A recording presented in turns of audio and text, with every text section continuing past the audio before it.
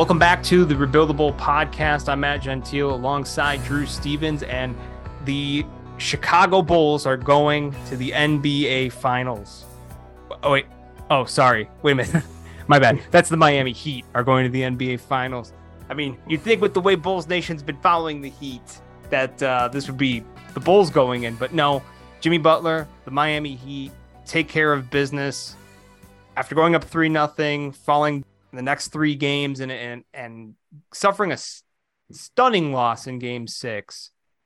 They come back, win Game 7, and it's a big testament to the Miami Heat. So before we kind of get into all that, just for you, Drew, looking at this run Miami's gone on, because you can't dodge it. Like, no matter what team you're podcasting about, this was, I think, just an amazing run against amazing opponents. And for them to, in certain cases, take care of business the way they has been really impressive for a team that was on the ropes against our Chicago Bulls in the play-in tournament.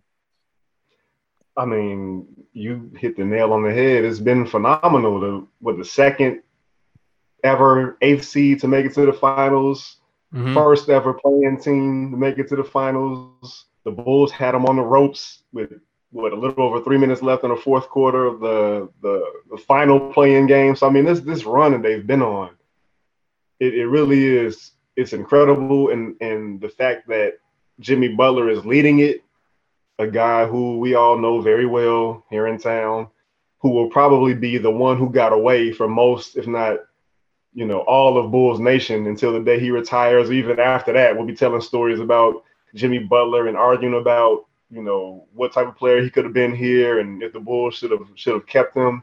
For him to be the one leading the charge it just makes it that much more juicier of a story. I'm not too proud to say that I am a Jimmy Butler fan. I don't know that I necessarily go as hard for him as some other people, but I'm definitely a fan of his. Salim Surderwala.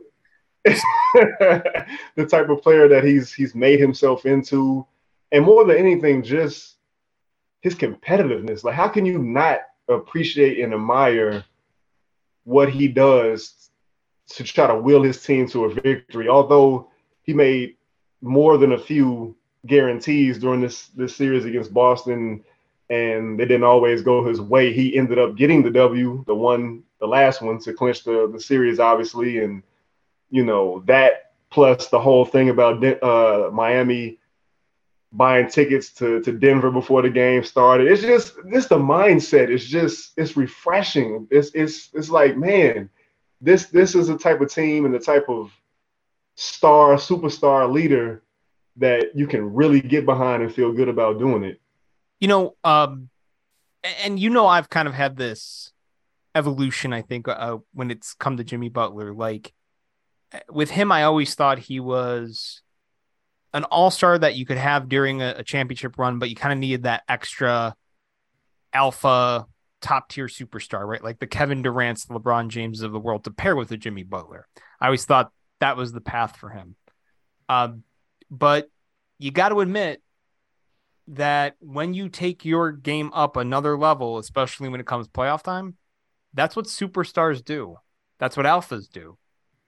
And I kind of wrote off the 2020 bubble. I've made that known. I felt like, man, a lot broke their way in the bubble. Like, try doing that in Milwaukee. Well, fuck, they just did that back in April. Okay.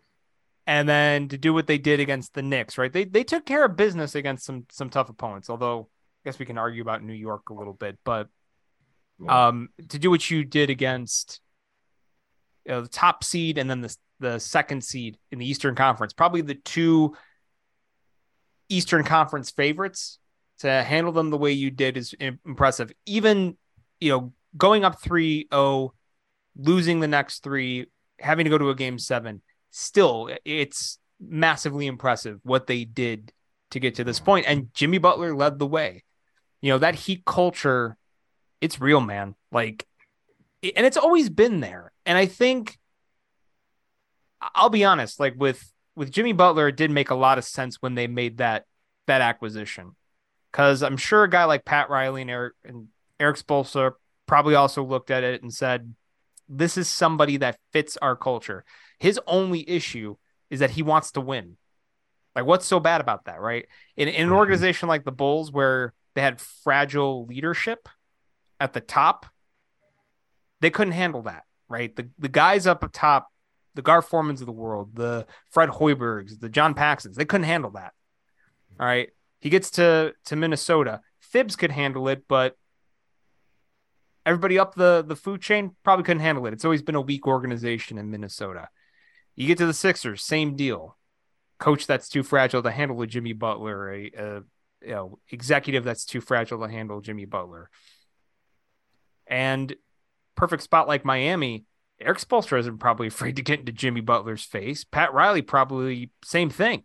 So that was, to me, like, for them, the tone setter for everything they needed to get to the point they're at, because I think they always push players, right? And that's, I think, always been a Pat Riley thing, is trying to get the most and maximize the potential of every player on the roster. And Eric Spoelstra's done the same thing. You know, the Miami Heat have identified those guys. And Jimmy Butler is the perfect kind of player to also be that kind of motivator on the floor. And I think that's what's kind of raised all boats here, right? So you got to give Jimmy Butler credit. And it's taken me, I think, years to finally come around and admit I was wrong. I was wrong about Jimmy Butler. And I think at the time when he was traded by the Bulls, the biggest reason I backed it was more because I didn't have faith in Garpax at the time to really build a roster. So I mean, it was the only path to recouping assets. I thought the Bulls had better luck with the bounce of a lottery ball than they did with trying to build something around Jimmy Butler. That was my concern. I never really cared about paying him like a max deal or anything like that. I probably would have been like, oh, that's a bit of an overpay, but I never care about paying guys as long as I can continue to add to the roster in some way. So, I will, though, admit that I think I was even wrong about where Jimmy was in the stratosphere of top tier talent in the NBA, because you got to give him his flowers right now, and you got to give credit to the Miami Heat. But the matchup against Denver, that's a tricky one, because I got to admit, Denver's also, I think, playing at an elite level, and now they've been sitting back waiting and game planning. Yeah, this if the Celtics were a difficult matchup for the Heat, the Denver Nuggets seem like they're going to be even more so. And obviously, it's all going to revolve around Nikola Jokic and what the Heat can do to slow him down and figure out whether or not they'll be better off making him a scorer or a passer. Seems like making him a scorer would be the best option, but then, they still have an awesome complement of players around him. I think the Heat steal game one. I think I'm going to go with Denver being a little rusty and the Heat just still kind of riding high off of this playoff run they've been on. Mm-hmm. But after that, I really don't have a ton of faith that they just have enough to win 4 games against the Nuggets to win a championship. Well, I think the thing that I look at too, like, everybody talks about the Heat's, zone defense, right? And the way you beat it, I mean, best way to beat a zone is shooting, right? And we saw with Boston struggling, that I think you get that with Denver, but then you also get the Jokic factor, right? If you have a center that can also break the zone, and Jokic is the perfect type of center to do that. So it's going to be tough. I feel like they're going to have to pick their poison, right? Do you let Jokic beat you, or do you try to stop everybody else, or do you try to stop everybody else? And if Jokic beats you, then you just tip your cap and say, hey, probably the best player on the floor beat us. And that's not an indictment on Jimmy Butler. I think it speaks to how good Nikola Jokic has been. And especially this season, I feel like Jokic has been probably his most aggressive this year. And it's interesting because his previous 2 MVP years had great seasons, but I feel like this year it's almost been like he's even taken it another level. I think even in terms of his own shot creation. So it's going to be, I think, a fun series. I could see them stealing, game one, the Heat, but I would not be surprised if this goes 6. And that's not a cop out. I always love to say that people who say 6 games, it's always kind of a cop out, right? It's like, oh yeah, not quite 7, but better than the, getting swept or the gentleman's sweep. But Yeah. I could see this going like 6 games because I just feel like Miami's going to probably be able to squeak some, a game or two out, I think, of this series. And I'll probably say Denver in 6. If Denver sweeps Miami, I think you still got to tip your cap to Miami, and I'm sure Miami's not going to go down, getting completely trounced either. I think it'll be some tough games in there. So, Yeah. yeah, All right. I think it'll be similar to the way they beat the Lakers, where they didn't necessarily, they weren't blowing them out every game. I think, what was it, a 20-point difference yeah, combined in the 4 games. So I think there'll be close games. I just don't know. As great of a coach as Eric Spoelstra is, that Rubik's Cube over there just does not seem, at least for the pieces that the Heat have to try to stop what the Nuggets can do. I don't know if they have it. I don't know. yeah. But then again, who knew they had enough to get to this point, Well, that's the thing. Like, we've been silenced every series, right? Like, I'd say aside from the Knicks series, I think there was folks picking Miami to knock off New York, but in the first round, nobody predicted that. Like, nobody predicted they were gonna go into Milwaukee and win it in 5 games. And I don't think anybody predicted what we saw against the Celtics. So, I think what we said in the podcast, or at least I remember saying, is I could see this going 6 or 7 with Miami, but I did not think that the Celtics would lay down and die the way they did, and I didn't think that the Heat would. I mean, they punched him in the mouth. Like, I think that's one thing you can't take away. Sure, the Celtics kind of lay down a bit, yeah, but I think part of that was because Miami punched him in the mouth, and they didn't respond well to it. So, it's going to be interesting. Real quick, who's been the biggest surprise to you though? Because we talked a lot about Jimmy Butler, but on Miami, it's been a really an interesting effort with the other role players on that team. It's very anti-Bulls, where it seems like there's different guys stepping into that role, right? If it's not Max Strus, it's Gabe Vincent. If it's not Gabe Vincent, it's Caleb Martin. Who's been the most impressive outside of Jimmy Butler for you in this playoff run for the Heat? I think it has to be the guy that came a vote shy of getting the Eastern Conference MVP, Eastern Conference Finals MVP, and Caleb Martin. Oh yeah, just the shots he was making, the moves he was making, just the fearlessness he played with. He looked like, Jimmy Butler had put his heart inside of him. You know what I mean? And that's kind of a cliche. I know that there's been articles that have come out and talked about how Spo and Jimmy Butler galvanized this group to just play with a certain level of confidence and to the best of their abilities. But man, there were some shots he hit Monday where I'm just like, wow, this is really happening. They are really putting their foot on the gas. Like every time the Celtics kind of like they were stopping the run or starting to claw their way back, Caleb Martin would hit a shot or Jimmy Butler would. It was just it was championship type stuff, man. It really was.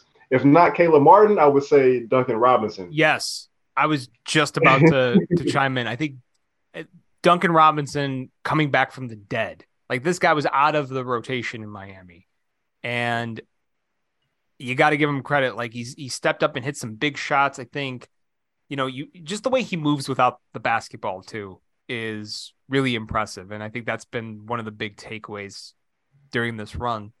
But that just speaks to the way this team is coached, that they just seem to get the best out of their roster, and we are a Bulls podcast, so to kind of put the Bulls twist on it a little bit, I think that's the other thing. Like, some of the the folks in Bulls Nation and other content creators, it's kind of been, I think, the big observation is, this is the difference, right, between the two organizations. Like the Bulls have this roster of, three big names and some other intriguing pieces, but for some reason they're not able to get the most out of all of it. And, there's younger players on the roster they're not really able, it seems like, to tap into, like the Miami Heat have been able to tap into. Guys that are not necessarily, higher draft picks even, guys that are second round picks or undrafted free agents. So I think it's kind of that, for me, a little bit of jealousy, I got to admit, that you see that kind of happening. And I just real quick, like kind of put a bow on this before we get into some other Bulls talk. You kind of see like I think some of the tweets are in jest, but some folks, bring it up like, hey, if Miami could do this, like who's to say the Bulls couldn't do this? Like the big difference, Jimmy Butler. Okay. It all comes down to, we talked about all the other player development, but there's still that superstar factor on the floor. There isn't a Jimmy Butler on the Chicago Bulls right now. As much as I like Zach LaVine and as much as I admire the things that DeMar DeRozan's done, they don't have that extra gear that we've seen quite yet that Jimmy Butler seems to have right now. So that's the big difference. That's why the Bulls probably would have been exiting very early in round one to the Milwaukee Bucks for the second year in a row. So. Yeah, no, I totally agree with you. It's two different teams, man. Two different teams. As talented as the Bulls are, it's just certain things that guys just have not bought into in terms of exacting their will on the game, whether that be defensively or cutting without the ball, or using their teammates in a certain way, or a lack of creativity maybe with Billy Donovan offensively to help kind of grease the wheels of the offense. It's just there's levels to it, man. There's levels to it. Not all superstars, not every team's best player is built the same, It's true. They came out kind of clunky, but hopefully it made sense. Like it's just no, you're right. There is a difference between the max effort that Jimmy Butler can give you when the lights are at their brightest versus what Zach can do. Now, could that change over time? Sure. I mean, it did take a while, I think, for Jimmy to even get to this level he's at. Like, I think he was, he always had a grittiness about him and a toughness about him. But I even think just his game has, I think, even become more and more refined as the years have gone on. So it's possible. Am I banking on that with a guy like Zach LaVine? Or I guess not even, I wouldn't put DeMar DeRozan in that, but with Zach LaVine, no, not really. But it's the truth though. Like where Jimmy Butler's at right now in his career versus where Zach LaVine's at, there is a difference. So, and I think that's what Bulls fans are feeling today. So there have been some other rumblings going around, and I wanted to get to a big one that dropped today before we started recording. And it comes from Shams, of course, today, saying that the Bulls are starting to talk with Nikola Vucevic about a new contract. And I think my reaction to that was, well, no shit. I think we kind of all sense that if we've been kind of paying attention to what's transpired since the trade deadline and then into the off season here. So I'll start with you. When you saw that nugget dropped, what was your kind of initial reaction about this, report from Shams? It wasn't that they were negotiating. It was more so, I wonder how those talks are going. What leverage is each side using against the other. That's kind of what my mind frame was. It wasn't a shock or a surprise because we saw this coming a mile away because we were told this was going to be kind of the process, even dating back, I want to say, before last season started. and then on obviously to the trade deadline where Vucevic remained a Bull, you had to kind of see the writing on the wall in terms of them being the front office wanting to try to negotiate some sort of deal with him, because letting him walk, or at least not even try to negotiate and meet him halfway, just doesn't seem smart if you're trying to be competitive. For all the flack that he's gotten since he's been here, we know this. He's a double guy. With this team, in terms of connectivity, he's probably like the second most important player behind Lonzo Ball in terms of what he does with the ball, IQ wise, connecting both sides of the court, screening for guys, getting guys open, having the ability to pick and roll and pick and pop. He's versatile in that way. He just doesn't get the credit for being the player that he is, and that there's obviously, because they struggled so much outside of the first 35 games with Lonzo Ball. That's just kind of comes with the territory. But if the idea is to remain competitive, I think has to be on the roster for now, at least. I think part of it always is like the trade is always going to be what looms over him, right? The fact that the price tag was as high and it turned out to be as costly as it was in trying to restock the cupboard with pieces. I think that's always going to kind of follow him unfairly at times, because I don't think, he said, hey, you should trade for me, and, make sure that the picks have soft lottery protections too. Like, I don't think he that's not his fault. But this speculation, like you mentioned this, that like there's always been kind of talk since last offseason about bringing Vooch back or keeping him in the fold a little longer.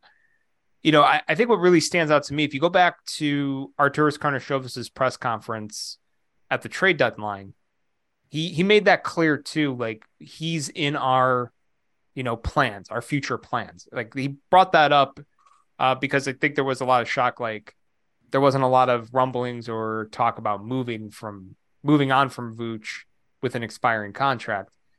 And, unlike some of the other things that AK touched in the end of season press conference, where he basically wants everybody to come back, and, you kind of have to start doing the math, and you'd have to go over the luxury tax to do that. So, but given that this has sort of been lingering for a while, and I'd say given that he's made it clear even at that trade deadline press conference, I think that if you read the tea leaves, that's always been the cards. When they didn't move him at the deadline, I think that's obvious that they were looking at trying to find ways to either bring him back or work out that sign and trade. I think that, to me, that it makes sense. Like, those are the only two avenues that they probably have in their sights. Yeah, no, I totally agree. Now we sit and wait until we find out what numbers were negotiated, or what ends up being the figure that he signs for, or whether it be here or somewhere else. Yeah, and actually, you dropped a good tweet before we came on here to record here on Tuesday the 30th. What you brought up a good point of like what the salary structure looks like right now for centers in the league, with DeAndre Ayton being up there and who's next. So could you share that with the listeners, because I think it's a good tipping off point for talking about Vooch's salary. Yeah, I just was looking purely at the salaries for next season and where it ranked among centers. Man, a lot of guys making a lot of money. I don't, more power to everybody who is getting these millions. But I thought it was interesting because DeAndre Ayton, I think he ranked out as the 6th or 7th highest paid center, or he will be the 6th or 7th highest paid center for next season. And he's clocking in at $32.4 million. After that, it comes all the way down to $20.9 million, which is Miles Turner's salary. And Clint Capella and Jared Allen are also making $20 million. And then there's another drop off to $16.8 million, which is Yusef Nurkic's deal. So just looking at that and trying to see where Vucevic may fit in.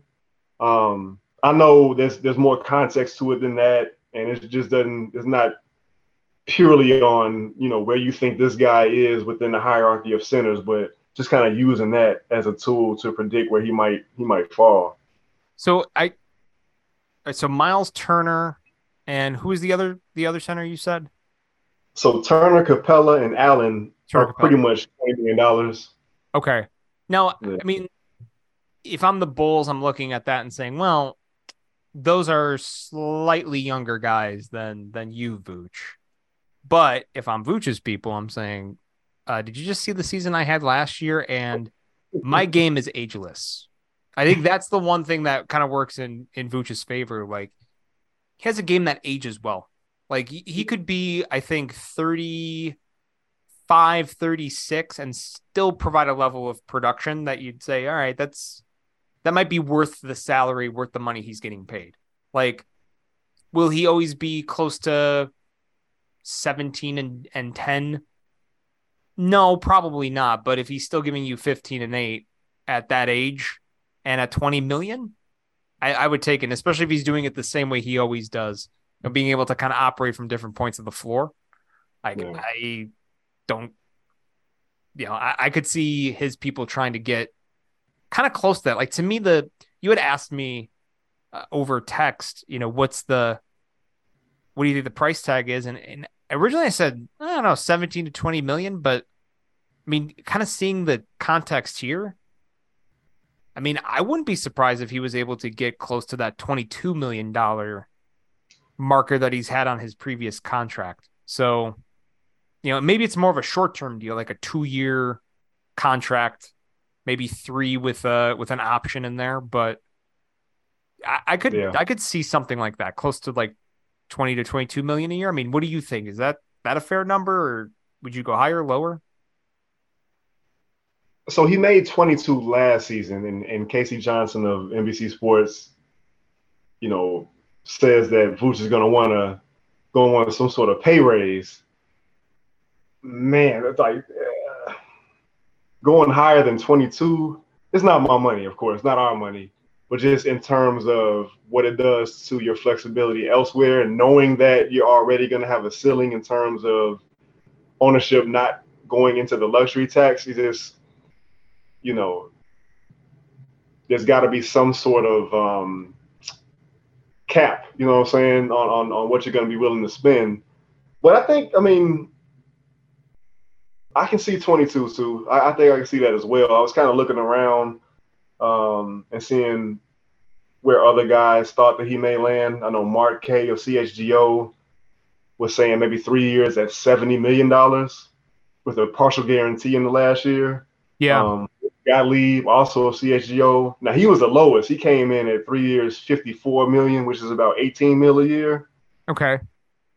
Casey Johnson, I think in his recent mailbag, was suggesting that he may get a 2-year deal worth somewhere between $48 and $50 million, or a 3-year deal worth between $66 and $72 million.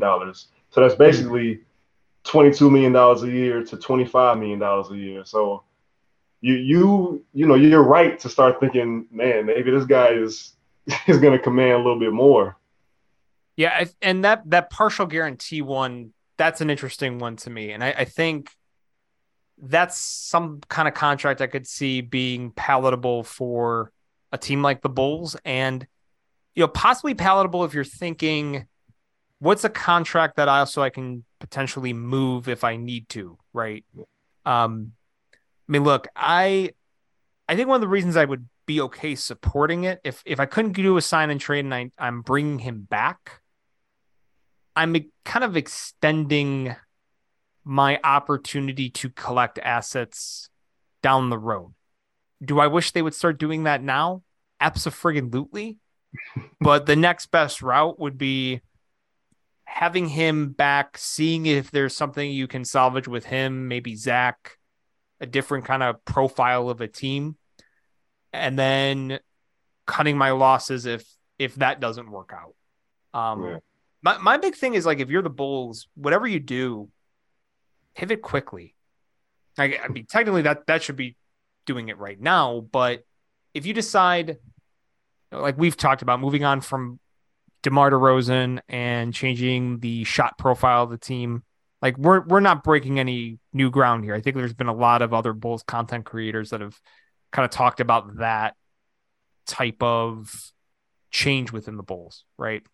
So if that's the route you go, and let's say you bring in a younger player, you bring in a first round draft pick, you have Zach LaVine, you bring back Kobe White, you still have Patrick Williams, and you bring back Nikola Vucevic. You do that, and it still doesn't work out, or you're kind of flirting in that same territory you did last year. And to me, when you get to the trade deadline, that's when you are hitting that button to sell.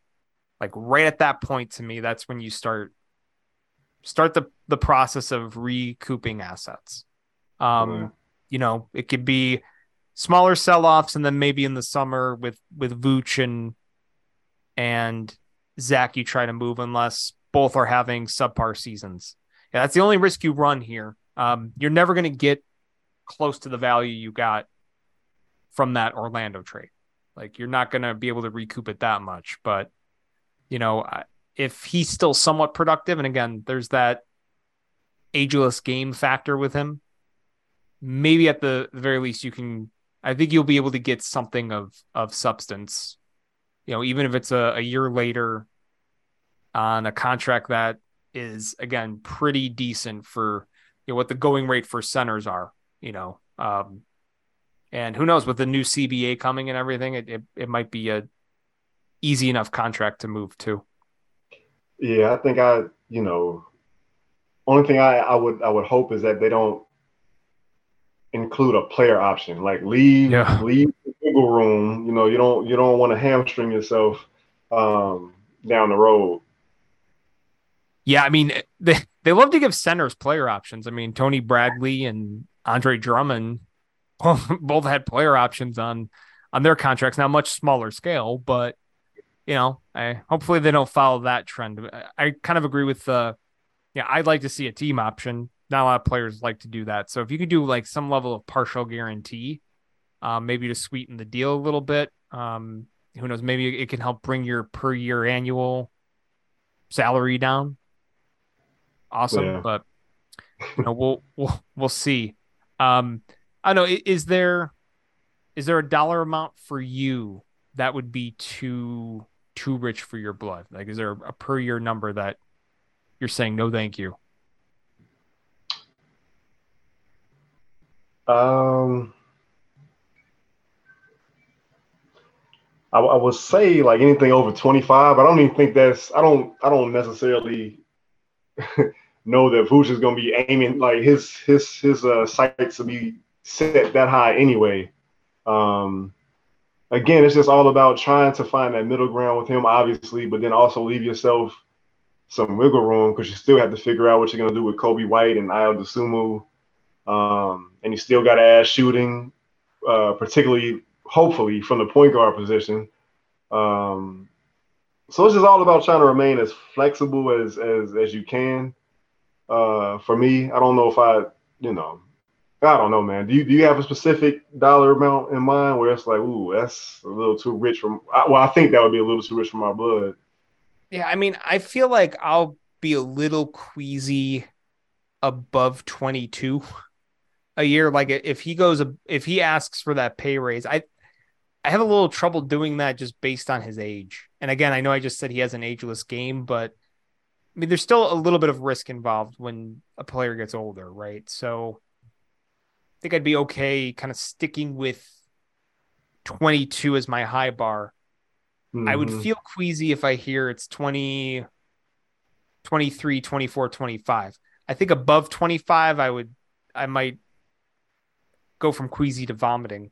Because at that point, what? I was going to say, I think either I brought it up here on the podcast or tweeted, but I wonder if there was any opportunity for the Bulls to talk extension talk before, like following that first season he had with the Bulls, first full season. And it was like, man, can you try to get him a little bit cheaper than, kind of strike while he's in a little bit of a downturn? I feel like Vooch probably was smart enough because we did hear the rumblings about getting into that contract talk. I wouldn't be surprised if Vooch and his people were like, maybe take the risk this season. Like, see if you can bounce back because maybe last year was an anomaly, and it was a risk probably good on his part. But yeah, I wouldn't be surprised if the Bulls tried to engage in those talks. Because you kind of remember as we were kind of getting closer to, like, I think about a month before the Bulls training camp. I think we had dropped a pod before we took a little hiatus, and that was coming off the rumblings about Vooch's contract. So I wouldn't be surprised if they did start that, but who knows? Like, I'm sure, if you're Bulls management, you're kicking yourself that you didn't maybe try a little harder, that you didn't try to maybe get a little creative to kind of entice him to take that deal because, I mean, if you were looking back at last year, if you gave Vooch instead of like the 2 year, 20 whatever $million like $22 million a year contract, $23 million a year contract, and instead you gave him 3 years and 16, is that more palatable? Or is it better to kind of pay a little extra but shave off that extra season? Like, that's the other thing too, because maybe that would have been the route on Vooch's side of, well, hey, if I'm going to take a little less per year, I want a little more insurance with an extra year. Like, that's also possible. So no. It is definitely like, you kind of wish you're a fly on the wall for those negotiations because if I'm Vooch, like, and his representation, I'm not coming back cheap if I don't have to. And you kind of wonder, like, what's the buzz around the rest of the league? Like, I think that's the only thing that maybe the Bulls have a little leverage with is who else is really looking for that kind of player right now? Like, yeah, I feel like the Bulls have some swords in this fight too, because yeah, only teams with cap space, I believe, are the Rockets, Pacers, Spurs, Magic, and Pistons. Do you see Vucevic wanting to play for any of those teams? maybe going back to Orlando.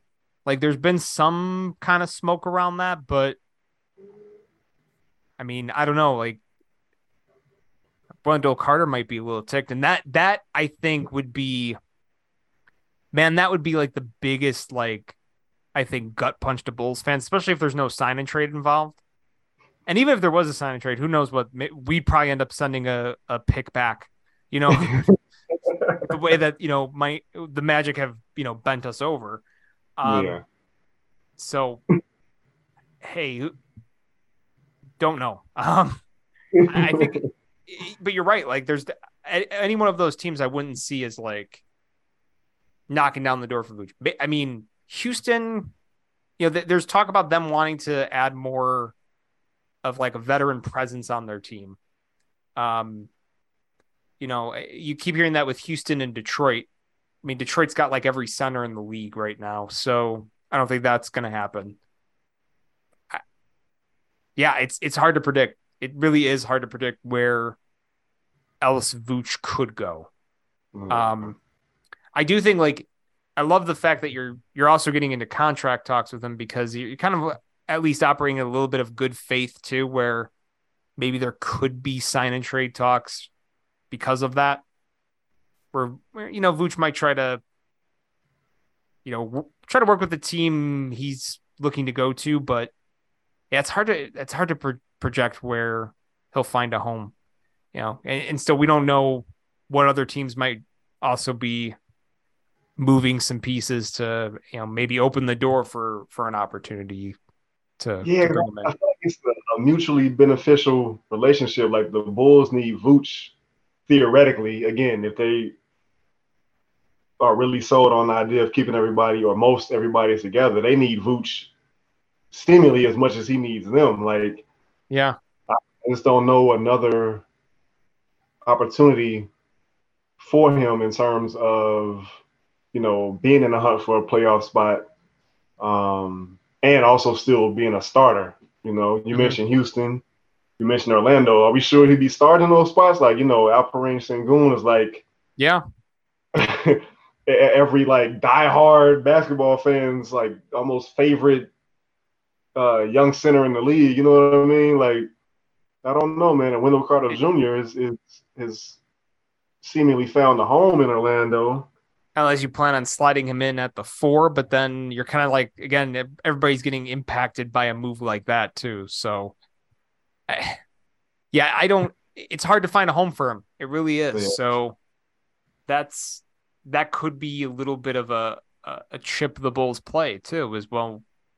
Hey, we're willing to give you a pretty good, rate given your age, and really, hey, if you can find the opportunity to go someplace else, like, let us talk to you. Maybe we can, meet it, but maybe that's a risk they're willing to take. But again, you run into the issue though of not being able to eventually recoup any assets, and Yeah. that's a scary proposition if you kind of let him test those waters or are not trying to stay in good graces with his camp or try to, you know, work with him. Like the Bulls are in a really hard spot with that. So I don't envy Mark Eversley and Arturas Karnisovas for the work they're going to have to do with him or any potential sign and trade, whatever it is this summer. Yeah, but it's the bed they made. That's true.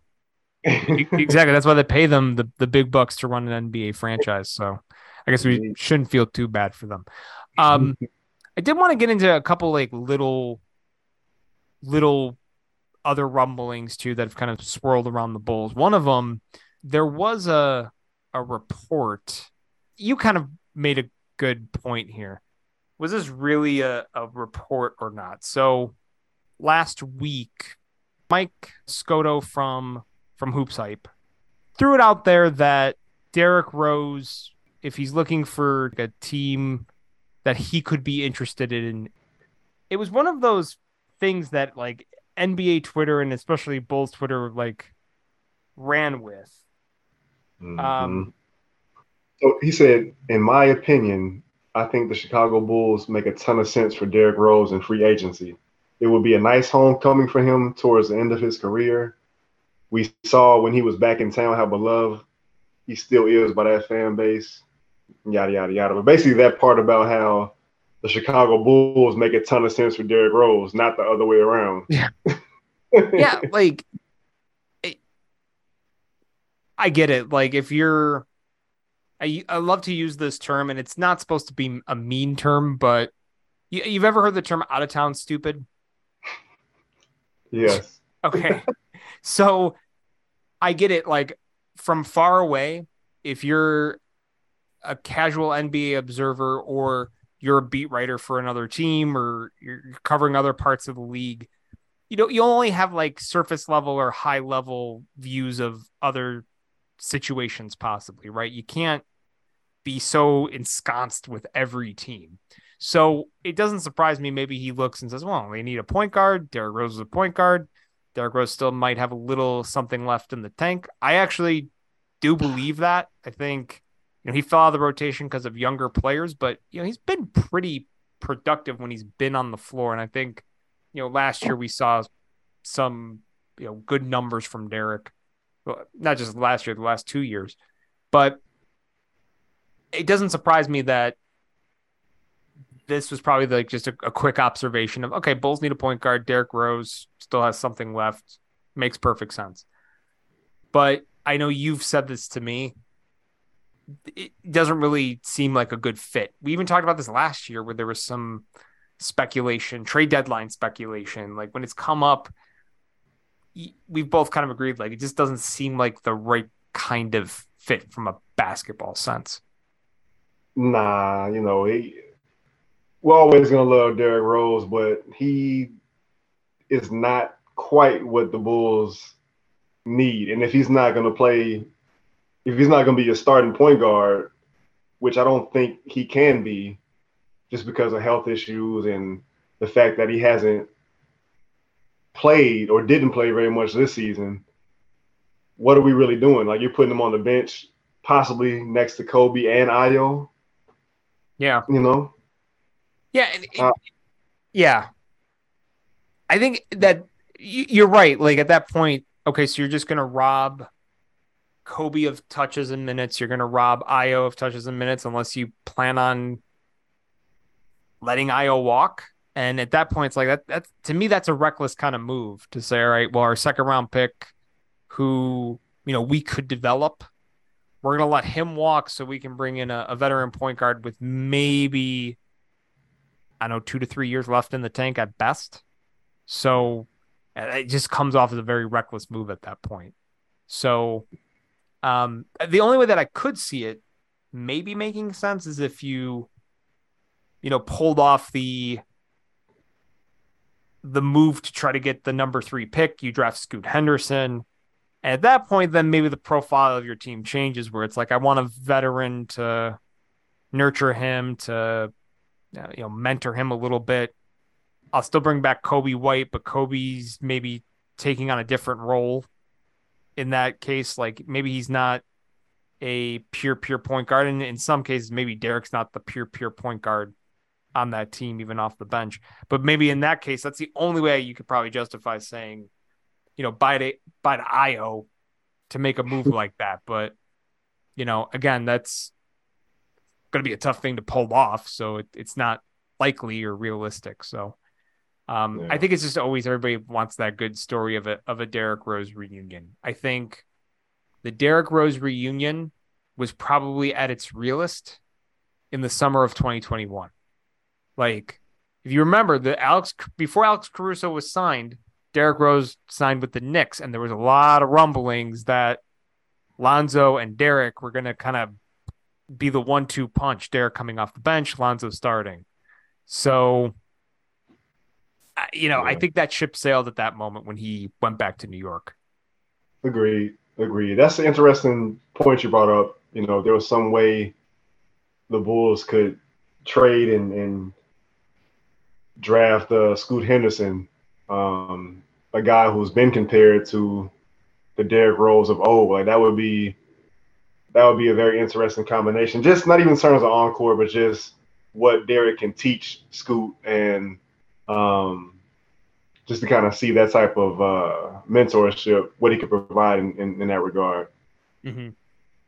Yeah, and honestly, like the addition of a point guard, like the thing with Derrick, he's so at his best, even now, in his 30s, he's still so ball dominant that if you're bringing him in and you're doing the run it back option, I don't see the fit at all with Zach even or DeMar. And again, even if you're changing the profile, the young guys get hurt in that case. But just as is, it really doesn't seem to make much sense to bring him into the fold. I think, and there was when you looked at the move made post deadline for Pat Beverly brings a different wrinkle, to that Bulls team and brought a different wrinkle to that Bulls team. And I think even bringing him back, and I'm not a big fan of that, but even bringing him back would make way more sense than a Derrick Rose. Yeah, I think so too. We're in agreement there. It's nothing against Derrick. It's just he's not the puzzle piece that's gonna fit squarely into what the Bulls have here right now and the direction they're trying to go. Yeah, you need somebody that is either going to be, if you're looking to keep Zach in the fold, and especially if Nikola Vucevic comes back, we can take DeMar out of the equation if you want, but you're going to need somebody that is able to distribute in the half court, push the ball up the floor, and work off ball if he's going to shoot. So basically, you need somebody that's even close to a poor man's Lonzo, which Pat Bev kind of could do, not to the extent that Lonzo can. And I think even with like 3-point shooting, it was too erratic. But you know what I mean? Like you have to Absolutely. have something closer to that profile with the current team you have. So yeah, it wouldn't make much sense, but it's always interesting to talk about. And who knows, maybe Yeah, one day. I think we're looking at the 1 day contract goodbye press conference. I don't ever anticipate him in a Bulls uniform, but I guess you never say never, but I think the clock's kind of ticking and running out on that happening. So I can see that. mhm. I guess before we wrap up, I don't want to spend too much time on this, but it definitely made its rounds towards the end of last week, early, and still is kind of having a little bit of a ripple effect on Bulls podcasts and um, on Chicago sports radio. And I will say, you know, if CEO Hayes is listening, like, okay, you don't have to flog me. I'm a little late on this, but the the Scottie Pippen discourse has been very interesting. And I just want to get your initial thoughts here. And I think everybody that's listening knows that's been kind of paying attention, whether it's other Bulls podcasts, the replayed clips from the Give Me the Hot Sauce podcast, interview that Scotty did with Stacey King. Um, I mean, look, I feel like Scotty has been saying crazy things for the last 10, 12 years now. Um, and it's just sad. I guess that's all I'll say. It's just sad to see Scotty kind of taking this course of action, this route.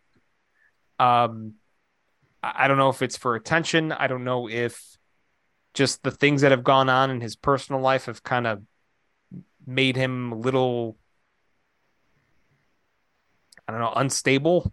I don't know, but it's sad Mhm. to see because, as somebody that grew up watching him and Michael in the 90s and being a big advocate for him when other fan bases kind of took their shots at Scotty, um, and really kind of trying to always prop him up against some of the modern players now to kind of showcase really how special he was at a time when he was a unicorn. I think there's a lot of guys that kind of have started to fit that profile as a point forward in the NBA. Um, so it's just kind of sad to see him kind of coming out here taking shots at Michael, taking shots at Phil, although Phil's kind of on his own level of crazy right now, but that's always been the case with Phil. Uh, so I don't know. What are just real quickly, what are some of your, I guess, thoughts with some of Scotty's comments on the Give Me the Hot Sauce podcast about Michael, Phil, and his time with the Bulls? I guess I would want to know what is it that Scotty wants or feels that he's lacking? What merits does he feel like he doesn't have, or what flowers does he feel like he hasn't been Hmm. given? He really didn't say he. These are all old takes that he's just given a new spin on. Right. His comment about Michael Jordan being a horrible player before he got there and horrible to play with. When somebody starts saying things that are just, it just doesn't make a whole lot of sense. I kind of just tune out a little bit, and he's become, he just comes off as very bitter and has come off as being very bitter for the past few years now, if not longer. He contradicts himself almost in the same podcast, if not from the time that he gave his Hall of Fame acceptance speech to now. Like, there's just a lot of Yeah.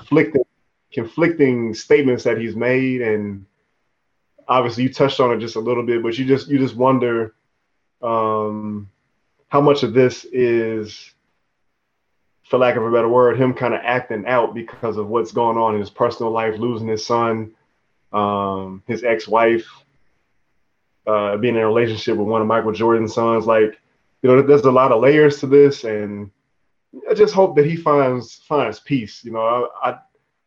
wasn't laughing at it. It was just more so, man, I just hope Scottie's okay, or has people in his corner, or can get people in his corner to help validate him, whatever it is he's feeling, whatever it is that he's not at peace with. I just hope that he finds that.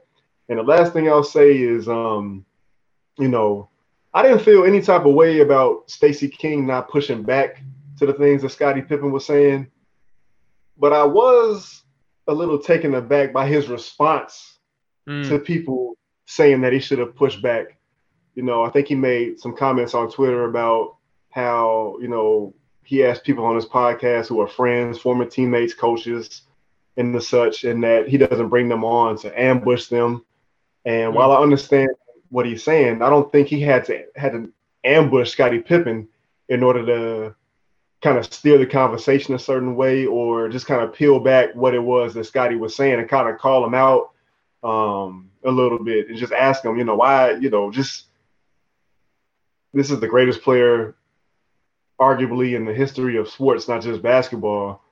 You know, where is some of these things coming from? Why do you have so much animosity? Because it almost seemed like a lot of things that Scottie was saying, he was just finding a way to bring Michael Jordan into the conversation. Yeah. I don't think he was necessarily prompted to a lot. So that just struck a nerve with me a little bit, you know, respect to Stacey King and Mark Shanowski and Tommy Whispers, I believe it is their third co-host. They do great work over there, but I just didn't the reasoning he gave for not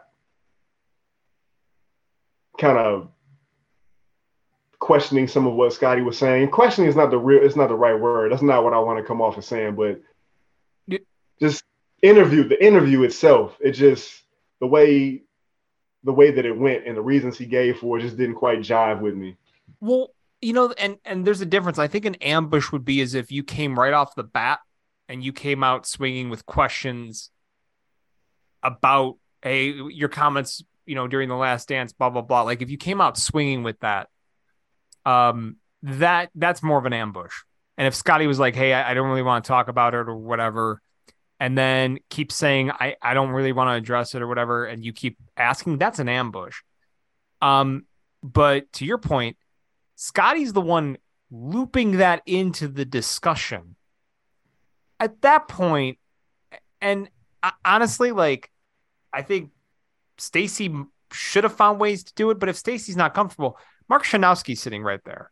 And I'm not going to rip Mark Shanowski. I think he's done a great job, like, analyzing the Bulls for years and being around the team and bringing a lot of great insight. But he's a journalist. Like, he also should know, hey, you know what? Maybe I need to follow up with just a quick question. Like, that I think was a little disappointing. Like, neither one of them really pushed. And, you know, if not for Stacey, I feel like Mark Shanowski should have at least known.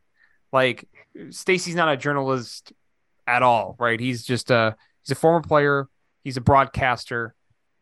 Mark Shanowski, you know, was a reporter.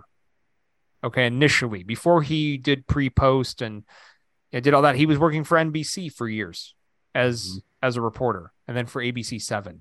So, I mean, come on, he could have come back with a couple of questions for Scottie Pippen to address that, you know, and address some of the things that he's said, because he brought it in. He brought it into the interview. It was nobody else asked him about, you know, anything related to his comments post Last Dance. It was all driven by Scottie. So, you know, one of them I agree could have stepped in there and kind of addressed it or followed up to some of that. Yeah. And one thing I always wanted to know, even, you know, as I'm thinking back to the Last Dance and the things that were brought to light, we know Michael Jordan was a hard-ass teammate, but I don't think we've ever learned of him being a hard-ass teammate with Scottie. Like, I like to know what that early relationship was like, and what type of battles they may have fought with each other, figuratively speaking, in practice, just the type of personality that Jordan is, and a leader, and how hell-bent he is on winning and pushing people to their limits. Like, I just wonder if Scottie experienced that personally. You know, we hear all these stories about him and Scott Burrell and Steve Kerr, other teammates that he's had. But I would like to still know, were there any of those encounters with Scottie Pippen? Not even necessarily physical, but just, what was that like if they did occur? Was there any pushback on Scottie's behalf? If there was some friction, what smoothed it over in a moment or Yeah. in the days or years after?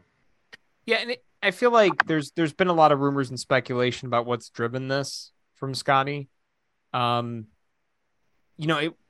I think people kind of forget there was an odd comment I remember he made, and I brought it up to you when we were offline.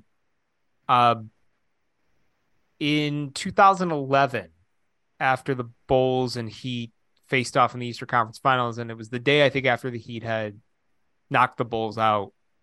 I remember Scottie got on ESPN. I think it was either Mike and Mike in the morning at the time or First Take, and said something along the lines of you got to acknowledge it that LeBron is the greatest of all time or the best player ever, like something along those lines. And I remember he had to walk it back a little bit, and he did walk it back because people were ready to go after him. And this was, I think, when he was at that time working for the Bulls as an ambassador.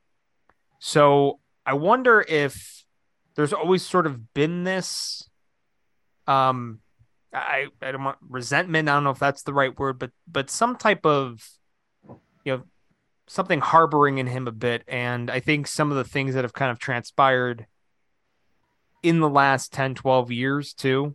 Um, you mentioned when we were talking, like Scotty's lost his son. He's had a very public marriage with his ex-wife Larsa, and they're, you know, what's going on with her now and her dating one of Michael's sons.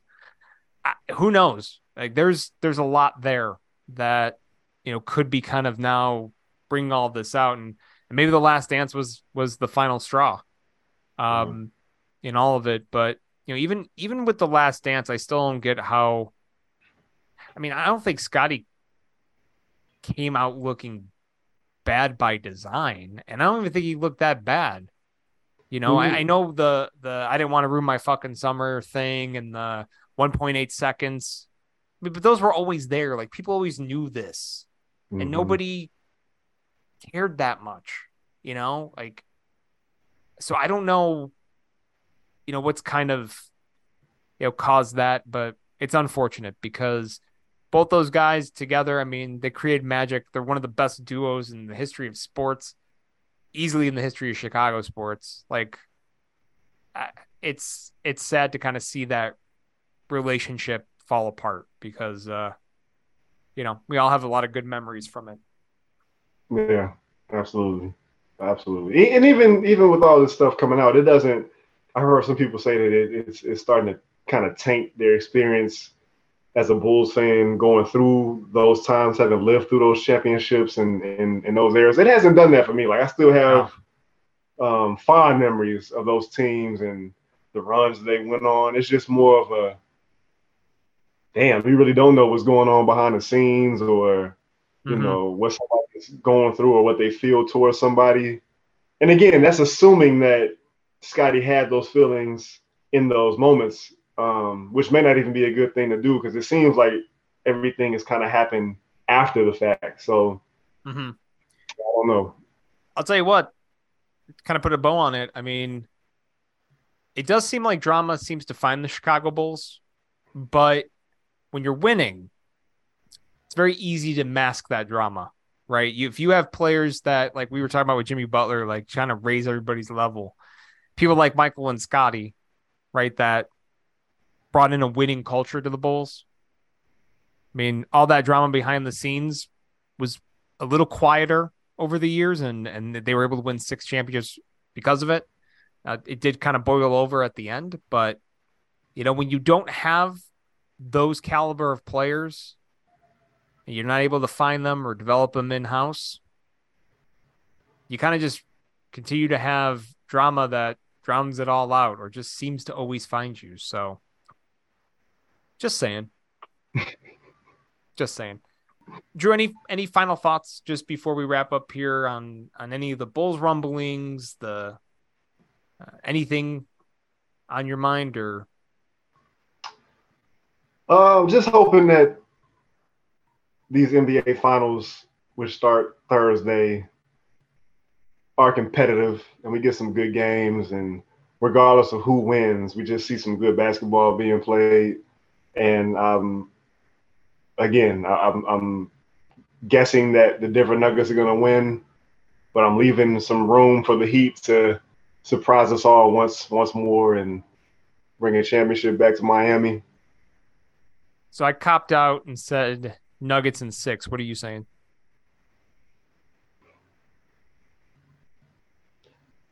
I'm gonna say Nuggets in 5. Nuggets in 5. So hurts to say that, man. So the Heat stealing game 1 and then going out in the next 4. I think so. I feel like I'm gonna regret saying 5. So I think it'll go closest to what you're saying. It could be like, back in the day with the Thibs Bulls, right? Like there were some series where on paper you thought they were overmatched, but they come out and win that first game. Did it in the 2011 conference finals. They did it against the Heat, I think, a couple years later. And there would be games after that were still wildly competitive. Like the margin of victory was still very thin, but just like the better team rose above it. I get that feeling too. It's going to be no matter what. I don't think the Heat are going to lie down. That's been evident even before we got to the Eastern Conference Finals. Yeah. So I think they're going to continue to give it the effort they need to. The Nuggets are capable of matching that effort level. I think that's the one thing that I don't think we've seen yet. And I feel like Jokic is also on a mission and also has somebody that has taken his game to another level this postseason. So I think that's the difference. Yeah, I mean, I can't disagree with you. Well, I mean, you can always disagree with me. That's fine. No, I'm just kidding. If you can, Bulls Nation, please give us a follow. We're on Twitter. I'm at mgentile88. Drew's at Look What Drew Did. The Rebuildable Podcast is at rebuild_a_bull. Get a lot of our thoughts there. The latest episodes drop on Twitter through our feeds, through the Rebuildable Podcast feed. So definitely pay attention and give us a follow if you aren't following us already. But if you're kind of skittish about Twitter and sometimes these updates they're making lately, it's hard to keep track of tweets and the following for you. It kind of makes things a pain. I would just subscribe, right, Drew? When you just like make it easy on yourself, subscribe on a platform where you stream. Make life easier, man. Yeah. Life is hard as it is, Yeah, exactly. Don't fuck around. Subscribe on anywhere where you get your podcasts. Spotify, Apple, Google, Stitcher, anywhere where you stream podcasts, you'll be able to find Rebuildable Podcast. And we would appreciate it. Again, you'll get the latest episode immediately when it drops. With Drew Stevens, I'm Matt Gentile. We'll be back soon with some more discussion this offseason. It should be fun. So take it easy and enjoy the NBA Finals.